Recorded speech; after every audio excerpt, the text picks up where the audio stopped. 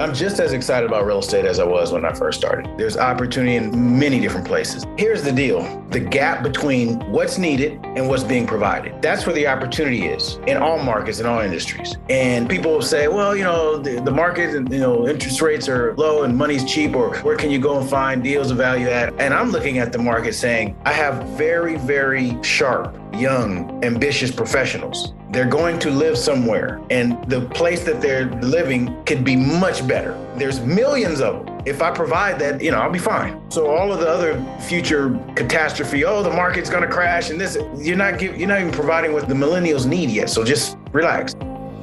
Welcome to the Prosperity Through Multifamily Real Estate Investing podcast, brought to you by Blue Oak Capital. If you are looking to take your real estate investing to the next level and learn how you can achieve your financial success by investing in multifamily real estate, then this show is for you.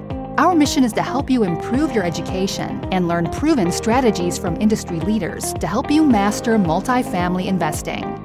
Now here's your hosts, Cody Laughlin, John Beatty, and Brian Alfaro. Good morning, everyone, and welcome to the Prosperity Through Multifamily Real Estate Investing podcast. As always, I am your host, Real Estate Cody, and with me in the hot seat yet again, Mr. Brian Alfaro, the coffee connoisseur himself. What's up, bud? What's up, Cody? Just here, getting ready for the holidays. Looking forward to another exciting guest, but looks like 2021 is almost behind us.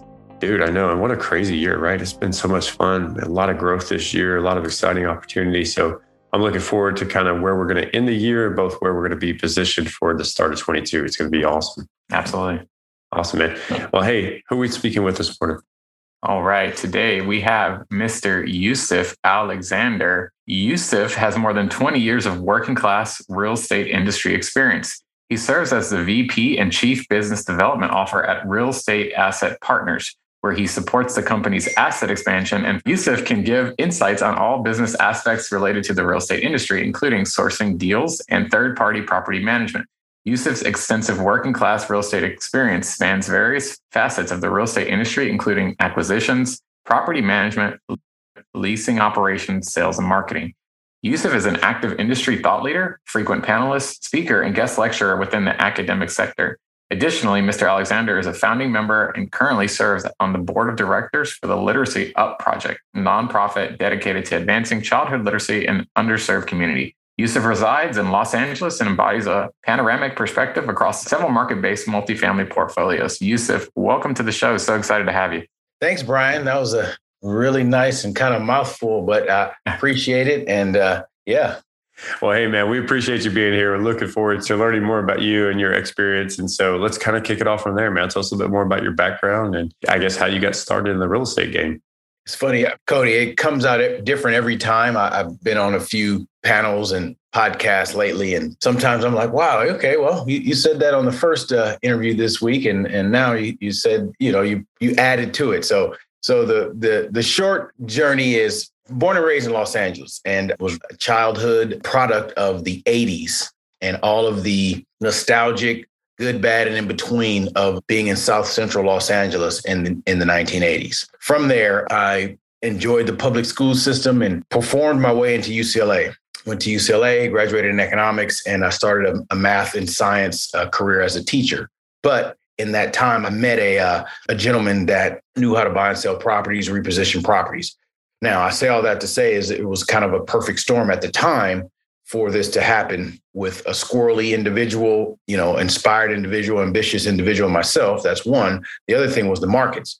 The markets, when I graduated and I started my foray into my adulthood as a professional in my early 20s, there was an earthquake that happened in the 90s in Los Angeles. So my ambition, I met a gentleman, the earthquake, and then, the interest rates put the community in a very, very blighted situation. So since that happened, it was an abundant place for opportunity. And what I did was I cut my teeth in buying and selling real estate in those blighted areas. From there, I started a business, a small boutique real estate company, and I continued to do that, bought other businesses, kind of was a serial entrepreneur at the time, started to travel, and then figured out that I wanted to scale. And then that's when the multifamily iteration came into the journey. Bought some units in nearby state, Arizona. Then I went a little bit more east to Chicago, Illinois. And then from there, I went to North Carolina. and started to buy garden style apartments, multifamily. And then 2007, 2008 hit. And there was another great recession, and the opportunity became abound in the multifamily space. And I had, some experience there. So I started to expand my operation to the Southeast, Georgia, mainly. Did a bunch of things, projects in Georgia, and thousands of units later and many, many transactions later, syndicated a group of investors and, put those business plans together. And now I sit in Los Angeles, and I have certain projects, legacy from my other company, but also have some things that I've done just with myself. And that's kind of the long and short of it. So there you go. Very, very impressive, man. Looking forward to kind of dissecting that a little bit. But before we go, I got to know, because I've never experienced an earthquake before. What in the world does that even feel like? How do you even deal with it? Like, at least a hurricane, I could see it coming. An earthquake, I don't even know what that would feel like.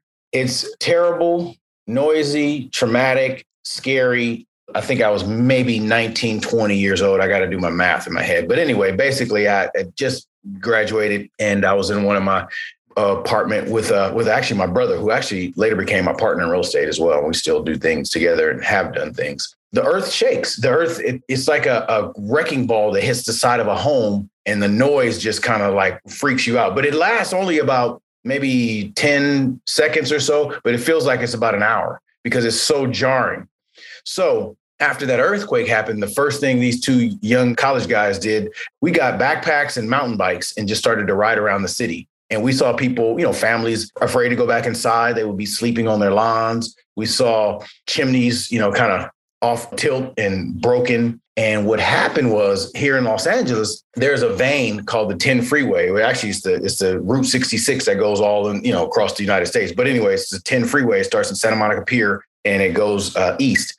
That freeway collapsed. So the vein of the city was no longer operational. And it was an ordeal. But as a young kid, it's almost like a video game. It was like, okay, all this stuff is happening. I couldn't process it. But as I look back, it was crazy time. You're still there. Oh, I'm still there. I'm not going anywhere. Yeah. It's not like just a walk in the park, right? It's just another day. No, an earthquake is never a walk in the park, but they're so infrequent that you don't have to worry about them. That's crazy. It's like checking the kitchen. It's like catching the chicken pox. You get it, and it's over, and then whatever happens, and you don't want to ever have that again. Yeah, it's so interesting when you talk to people from all over the country, right? We all have our different environmental factors that we're exposed to every year, and you live in it so long, you're just like, it's just walking apart. But I would never want to deal with an earthquake. People look at us, they're like, oh, hurricane. Oh my God. Just becomes part of the territory, I guess. Part of the territory. But I will say this compared to, because I've been in hurricane country and I've been in earthquake country. A bad earthquake, I've only experienced it once in 25 years. So a hurricane is seasonal. It is. Unfortunately, it is.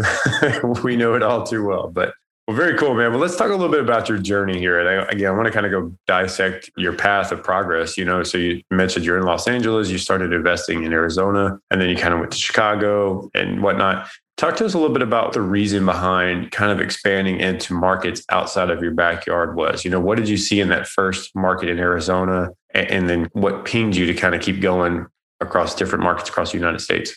Well, the first thing that helped me move to a different market was barrier of entry. The barrier of entry in Arizona was a lot less competitive, a lot less hurdles to jump through to enter that market. I actually went to a market called Bullhead City, Arizona, which is the hottest city in the United States. It's pretty much has the record averages. I think it was like 128 degrees one day when I was out there. Oh, wow. So, and just to give you a geographical reference, the Colorado River goes north and south, and it goes through Bullhead City, Arizona on one side and Laughlin, Nevada on the other side.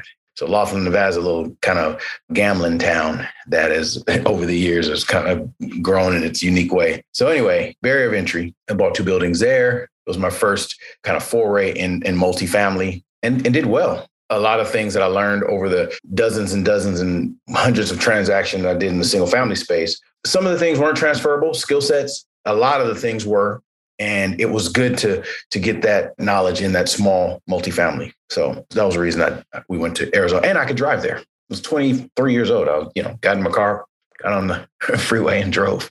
No, it makes total sense. And I think it's something that actually is very relevant to today, right? Where I think across most decent real estate markets right now, there's a very high barrier to entry. And the question for many new entrepreneurs, especially those who are just getting started, is, well, what do we do? Do you continue to try to penetrate that barrier to entry, or do you try to look and expand your means and go outside of markets to find that less competitive of a barrier to entry?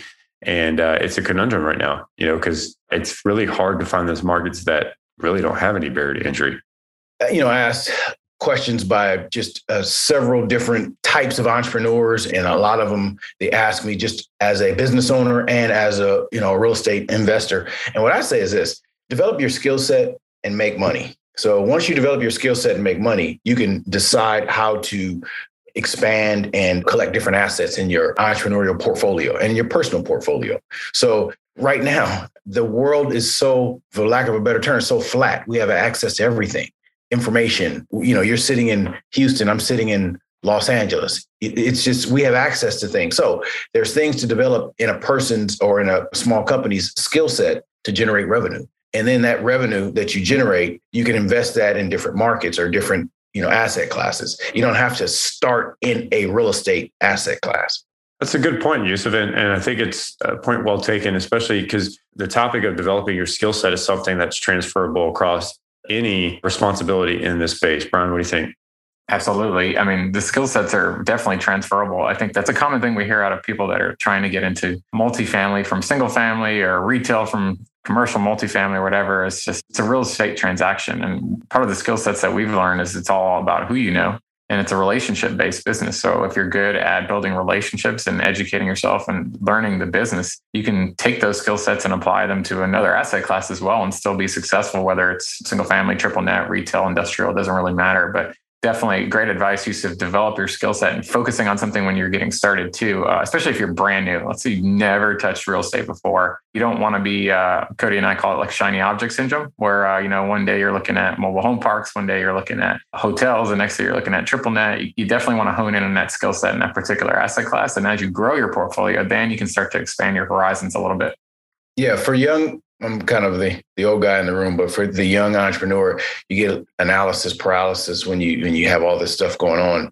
Like we talked about, there's a lot of opportunity out there. And one of the things to make sure an entrepreneur does is to focus. But another thing I will say is my skill set and my track record and my experience can be leveraged as well. There was a gentleman that found a deal for me, that was like a small deal, maybe $3 million deal.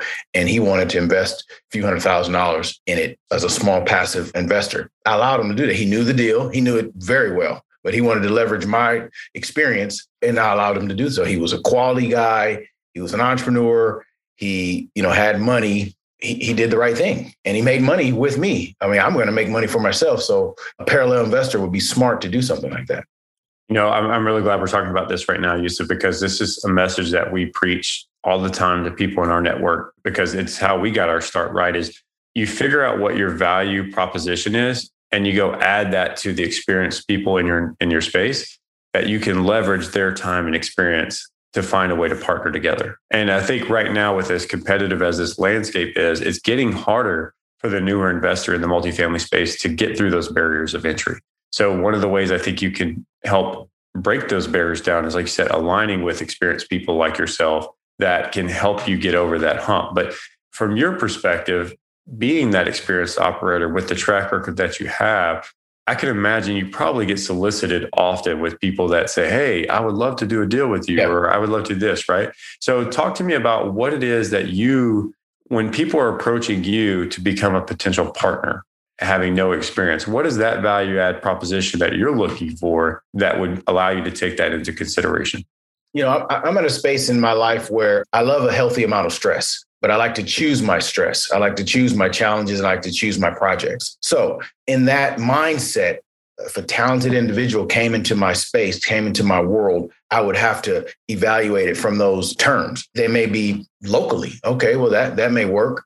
Or they may be in a submarket that I'm interested in, Austin, Texas, Houston, Texas, Dallas, Texas, or any of those submarkets. So it depends on, where the talent, the individual, the investor is positioned and what terms that I'm looking to deal with. Sometimes I don't want to deal with it. I like to do things myself. I'm at the point now. I mean, when COVID hit, I had partnerships and great things rocking and rolling.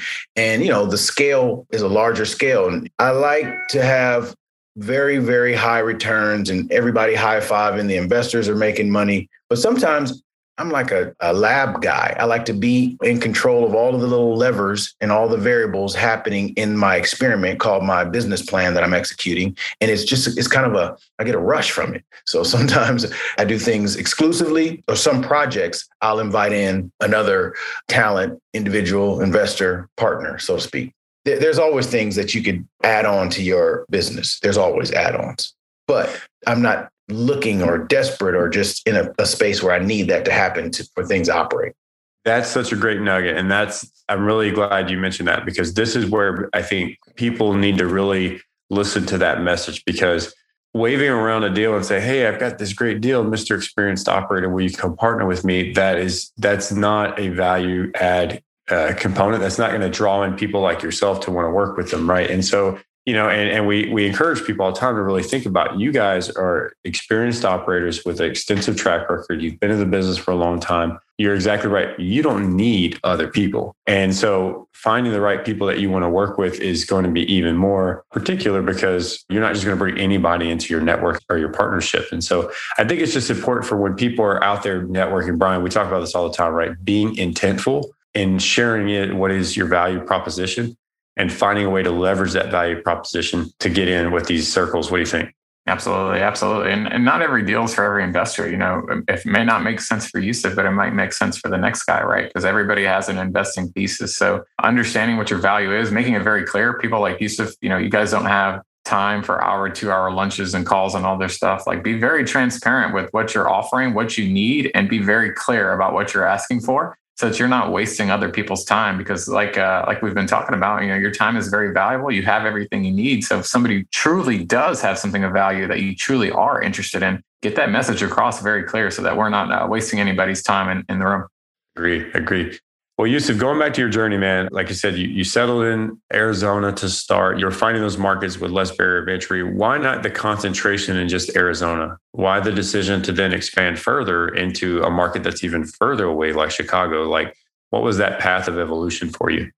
Well, I had experience in Chicago. My mother's side of my family is from Chicago. I visited there a few times. I saw the growth of Chicago as the premier market in the Midwest, with the density and the different layers of the driving factors of the economy, education, medical, banking. There's just a lot of things going on in the late 90s when I had some properties there. So, and then I'm going to just share this. We're talking here. I went to Chicago one time, and I saw the winner of The Apprentice. I'm like, this is where I need to be. This is the neighborhood I'm going to be in. He's over here, and this is where it's happening. This is where I'm going to be. So that was one of the things that helped me establish myself in Chicago. Fair enough. So you had a familiarity with the market, and you had something that drew you there. That's great. It's market selection is important. Obviously, right now we talked about that, right?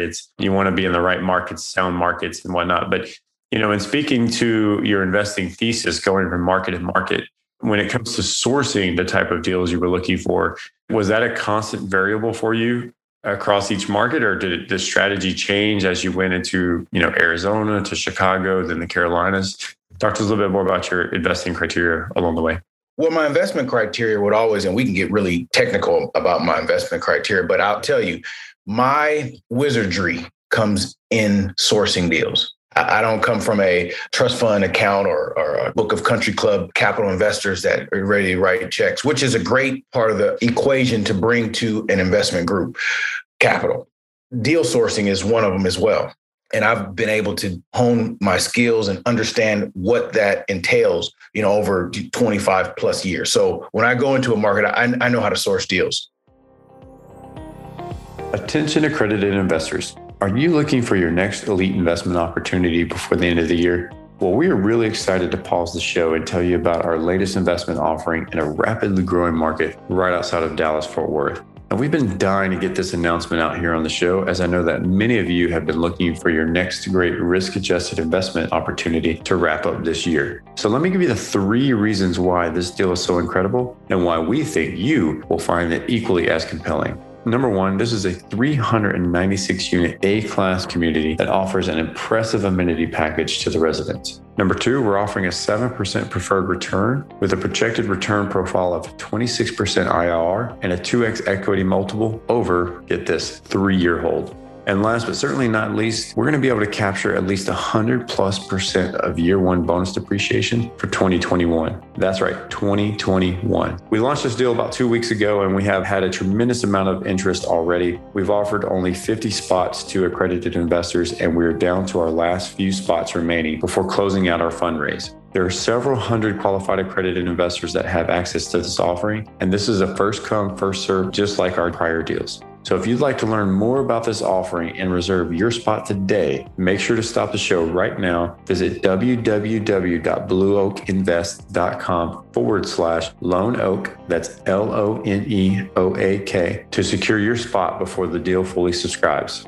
Now back to the show. So talk to us a little bit of that. How are you going about sourcing them? What's the most effective resource for you to do that? And you don't have to share your secrets if you got any, but. Well, I know exactly how to kind of sift through the wheat to get to the shaft, to figure out who I'm going to speak with, where I'm going to, plant my flag and where I'm going to drill down deep. I mean, it can start, of course, with retail listings and then, brokerages and offices and owners of companies and things like that. I remember when I was in North Carolina, there was a gentleman, he said, man, I've been living here for, 25 years. And, how did you find this deal? I said, because that's what I'm looking for. I don't know what you've been here for 25 years. You may have been looking for a girlfriend. I don't know. I'm looking for deals. You're looking for something else. So I'm going to find what I'm looking for and you're going to find what you're looking for. I love that. I think it's a great message. I always tell people you get what you ask for, right? So if you open enough doors and I like to use the term gatekeepers. Every city has gatekeepers, right? The movers and the shakers, the guys that have the deals, the brokers, the investors, the sellers. You just got to find those people that are making it happen, that own these assets. And then you start the relationship building process. And as you mentioned, you know how to speak to these people where they take you seriously, right? You know what you're talking about. And you're somebody who comes off professional who they want to do business with. Well, I tell you, and I can see there's a little bit of an explanation for the audience. The audience, we like explanations. But what happens is this: from the younger generation, the millennials and the Gen X's and the Gen Z's, or I forget which names of them, but they're young professionals. They like a 3-step process to everything. You do this, you join this, you do this, and then you get that. Or you what the, bam, bam, bam, bam. Okay, that sounds good, but unfortunately, that's not how everything plays out in life. What happens with a person like myself is I'm going to settle into a space where there's a lot of conversations, yes, but there's just an energetic, intentional behavior that I'm going to continue to access to do deals. I'm going to leave my home. Okay. So when I leave my home, every day that I'm away from my home, I want to get back to my home, but I haven't achieved the thing that I'm looking for to go back home. So my time is very, very, very, very, very, very, very focused. It's not you get to this and you go do this and then you produce this. No, it's more of like I wouldn't say a hunting situation, but it's a very focused situation. I mean, I've done this many, many times. I'll go in markets and the focus is like, you know what, this doesn't work for me. I see that, this is a sub-market that I'm not really interested in. And I'm not saying that I'm the expert in the sense that there was an opportunity there. It just wasn't working for me. So that is a little bit different. And I know the audience may or may not understand this, but I understand this in my bones. My focus, my intent, my behavior is very, very, very beelined when it comes to sourcing deals in different markets. I'm glad you're bringing that up again. I wanted to go back and highlight that intentional behavior and focus, because it goes back to what we're speaking with earlier, right? Is just being intentful in maximizing your time and your effort spent. And so often it's unfortunate. It kind of drives me a little crazy, right? When you talk to guys and they're like, okay, what's your deal criteria? Oh, I'm looking for 30 to 300 units. And I'm looking for everything from value add to A-class. It's like, there's no strategy. There's no defined criteria. There's no focus or criteria. And so I think it's important for people to get that granular and that laser focused in what it is that you're out there trying to achieve. You said it perfectly, man. And I hope people really let that message resonate now. What do you think, Brian? Absolutely. Focus is key in anything you're doing in this business. And if you don't focus, people like Yusuf will come behind you who are focused and take the deal right out from under you. So there's always somebody out there who's going to, be more focused than you. So you definitely want to make sure you wake up every day and you give it 110. Yeah, definitely agree. So Yusuf, all right. So tell us then, so your skill set, your process is about deal sourcing. You have this laser focused ability to go out there and find exactly what it is that you're looking for. It's not like you waste much time around that. So that's great. What is your investment strategy as far as the type of opportunities you're looking for? And really particularly, I'd like to know kind of where you're at right now in today's market cycle. What type of opportunities are you chasing and why? Well, there's a couple of questions in that question.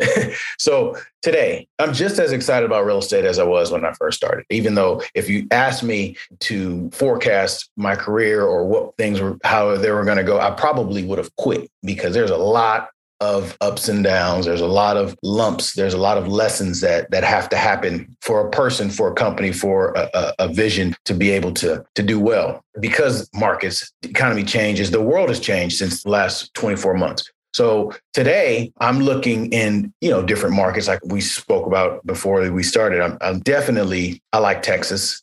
And the reason I like Texas is because it's close to Southern California. That's just one of the reasons. But there's opportunity everywhere. There's opportunity in many different places, Mississippi, Tennessee, Georgia, North Carolina, South Carolina. There's all kind of places. It's just in Boston. I know a guy just doing some good stuff in Boston. But anyway. So where am I looking today? I'm looking in the, Southwest. Well, my taste and my appetite for healthy stress will dictate whether I do a heavy value add or whether I do a stabilized, because my portfolio now could accommodate either or, and it just depends. But yeah, I'll do a heavy value. I've turned down some heavy value adds because I'm saying, yeah, you know what? That's a little bit above my threshold. I just did a mud run. The stress was right there at the threshold. I said, you know what? If I have to go any further, might have to tap out. So that's the same thing with my deal appetite. If it's have to go any further, I'm gonna have to tap out of that one. I'm gonna pass on that one and give it to the young guys. Brian, that's another quote to kind of borrow. Appetite for healthy stress. I like that. Absolutely. I like that a lot. I think knowing where you're at in life, especially just what's the family like, what type of stresses are you going through? Absolutely. That stuff is so important. People underestimate or undervalue the importance of quality of life, and the deals that you buy need to reflect what type of quality of life you're looking for. Isn't that right, Yusuf? Yes, absolutely. The last deal I closed was a small deal. The guy was an older guy. He just wanted to sell it to an experienced person so they wouldn't tank the small, it was like a $3-4 million, it's a $3.5 million deal. The guy wanted to do the financing, most of the financing for me. I said, I don't need you to do the financing. He said, I just want to do it to make the deal go quicker so I can be out of it. You can be into it. And we can transfer this asset to a very experienced group. I said, that's fine. I'll do it. I mean, there's less stress.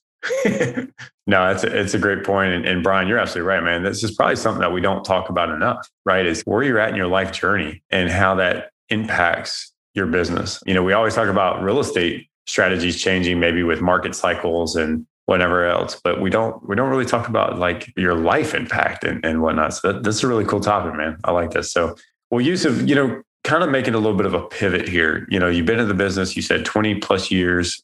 You've kind of gone through various markets. I'd imagine you've gone through several different cycles now. Is there anything particularly about today's market cycle that is surprising you or concerning you at all?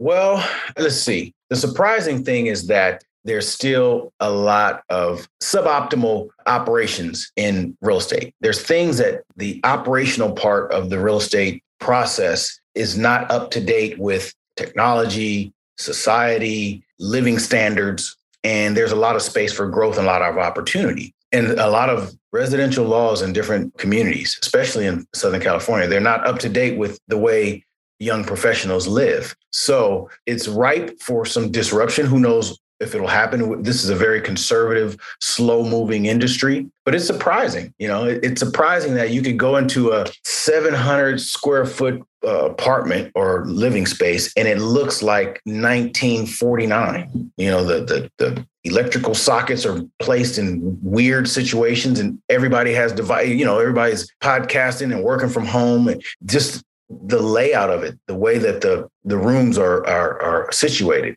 And then you'll have a real estate investor or group come in and pretty much make it the same way it was in 1950, or maybe make it 1970.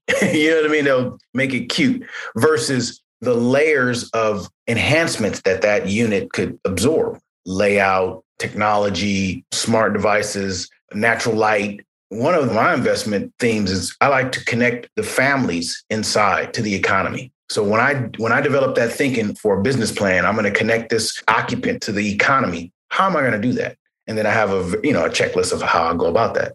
Yeah, that's another great point as well. And I completely agree with you. It's kind of interesting that the real estate sector is such a slow evolving sector, right? And it's interesting because we'll talk to other operators and owners and across multiple different markets. And you talk to them about, hey, what's the value add that you're putting in your properties? What amenities are you adding to your properties? And you still get a lot of dated responses. Oh, well, you don't want to spend dollars here because you don't know if you get that ROI, or we don't want to spend more dollars than we have to. But then you talk to the residents that are living in the communities, and there's a demand for more efficiency. There's a demand for better technology in the apartment home, right? Because, look at COVID, right? We were all living at home. We all needed to be in our spaces, and we needed to work within our spaces, and you wanted to be efficient. So it's kind of interesting that the industry is still slow to evolve in its innovation. But I know that Brian and we're like on the cusp of the millennial cut off. At least I am. Shut up, man. You're laughing at me. But the point is even myself, I have a desire and need for those efficiencies because we're a society of convenience now. We want things at our fingertips and we don't want to wait. And to your point, Yusuf, I think being able to provide those innovative solutions and ways that you can incorporate that into your residence or your apartment community, is going to be a game changer for you versus the next guy. Here's the deal. That's where the opportunity is. In all markets, in all industries, the gap between what's needed and what's being provided. And that's why people say, well, the market and, interest rates are, low and money's cheap, or, where can you go and find deals of value add? I'm looking at the market saying, I have very, very sharp, young, ambitious professionals. They're going to live somewhere. And the place that they're living could be much better. There's millions of them. If I provide that, my customers will, I'll be fine. So all of the other future catastrophe, the market's going to crash and this, you're not even providing what the millennials need yet. So just relax. They need a landing pad for the drone to drop their Grubhub. You know what I mean? They need a smart plug or whatever to just say, for the e-bikes to be able to be accessible for them so they can go and, hook up with their buddies and go have a volleyball or squash ball or whatever they would want to do. Like that's not there yet. So why are we panicking? Brian, I'm calling it on the show right now. Yusuf, we're going to be the innovators of having a landing pad for a drone to drop off food delivery. Right now, that's the immunity of the future. I love it. I'm telling you, that little space, I'd pay $1.50 for I can just go grab my bag and my little Amazon Prime stuff. I'm done. I don't have to walk. Please. Oh, that's awesome, man. That's the greatest thing I've heard all day. But the point is that you're so right. And here's what else is important. You hear this so often where, oh, no, that's just for the A-class demographic. That's just for the A-class communities, right?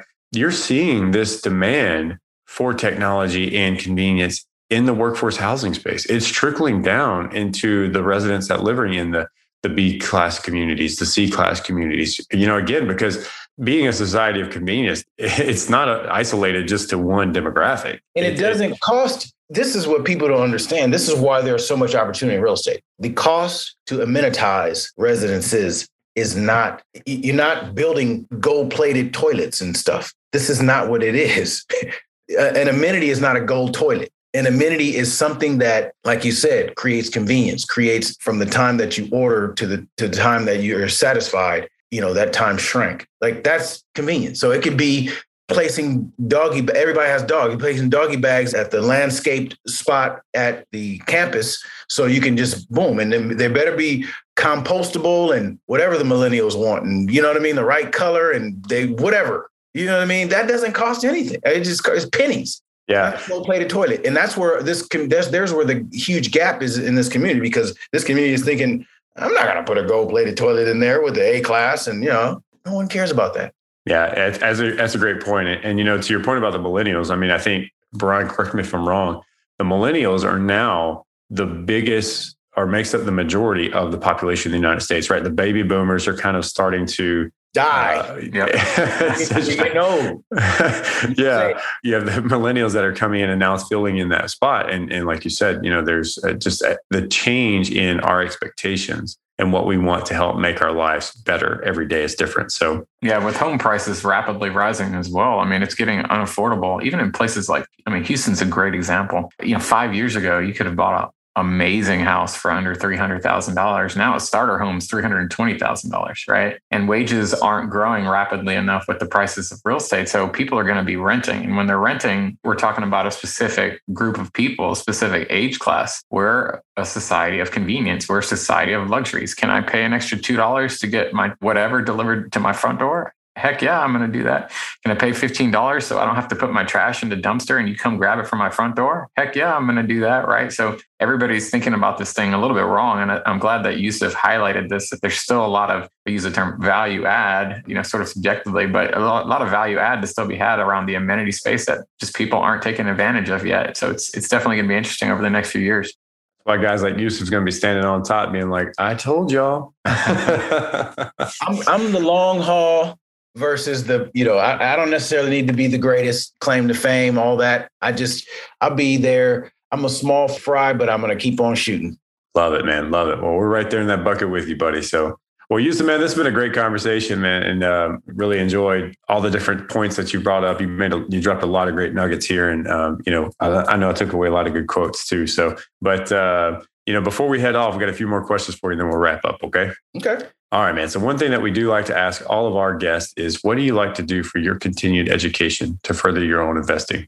I like to listen to macro, a lot of the macro points in the leaders and see kind of how they're digesting the economy. I also like to visit different markets and I like to talk to residences. I'm more of a boots on the ground type guy. I'm an economics guy. So that stuff is easy for me and I hear it and I take it. It's not the crystal ball for me, but that type of information I'm very familiar with. So it's kind of, the backdrop of what's going on, but I'm a boots on the ground guy. I like to have conversations. I like to go around and see what's going on. I'll apply for, not physically, but I'll go and say, hey, are you guys taking applications for leases? What's the rent here? What's the amenities? Talk to me. Yeah. Love it, man. Love it. So my education is a balance between the two. Perfect. That's great. Looking back on your journey, was there one moment of time or one event that changed the trajectory of your business? I mean, there's been many. There's been so many. I mean, I've been doing this for a while. And sometimes when I'm in a conversation, something will come up and I'll remember. And then, I'll kind of highlight that. But, as we speak here, I mean, there's been some dark days. There's been some days where, you got 7 figures on the table and it's about to not be on the table anymore. So, and then you have some days where, your expectations were very much overshot, and then you made out great. It's definitely not for the faint of heart. That's for sure. It's takes some tenacity to stay in it, especially with that long. So, well, what advice would you give to the listeners to help them grow their businesses? Again, I don't know how our listeners are positioned. I don't know what type of group market that they're dealing with, multifamily, small multifamily, commercial, mobile. I don't know what people, because sometimes people ask me, you're in real estate, huh? I'm like, I don't know. What does that mean? Am I a Christian? Am I a Buddhist? Like what? That's too general. I don't know what that means. And what I would tell an entrepreneur, because that's what I am, what I would tell a business owner, because that's what I am, is, continue to have eyes open, continue to be curious, continue to have a very pliable ego. It's okay to have a little ego because it sometimes keeps you focused and ambitious, but you want to humble yourself because things are changing. You just gave an explanation of what you want. Okay. But what you want is not what the guy or the gal with the ego and the capital traditionally wants. But if can be a bridge between those wants, then the economy, this multifamily market, this residential market can have a much more opportunistic space. It's great advice, man. Great advice. Well, Yusuf, tell the listeners how they can learn more about you and get connected with you. People can email me. My email address is yusuf@reap.capital. Put it in the show notes. Talk deals. I love to talk deals, usually mid to larger size deals. And if someone's doing a deal and they just need some advice, sometimes I like to drill into it if it's a level of sophistication that I'm comfortable with, but we can talk deals. That's my language. Love it, man. Well, thank you again so much for tuning in with us today, Yusuf. Appreciate the great conversation. Definitely look forward to staying connected with you and continue to see your growth and what's next for you. So yeah, I appreciate your time, Yusuf. Very valuable information. You had a lot of value to not only us, but our listeners. So we definitely appreciate having you on. Well, thanks for having me, guys. And let's stay connected and we'll go from there. Thanks, Yusuf. Today's episode was proudly brought to you by Blue Oak Capital. To learn more about Blue Oak Capital and how you can partner with us, visit www.blueoakinvests.com. Tune in next time.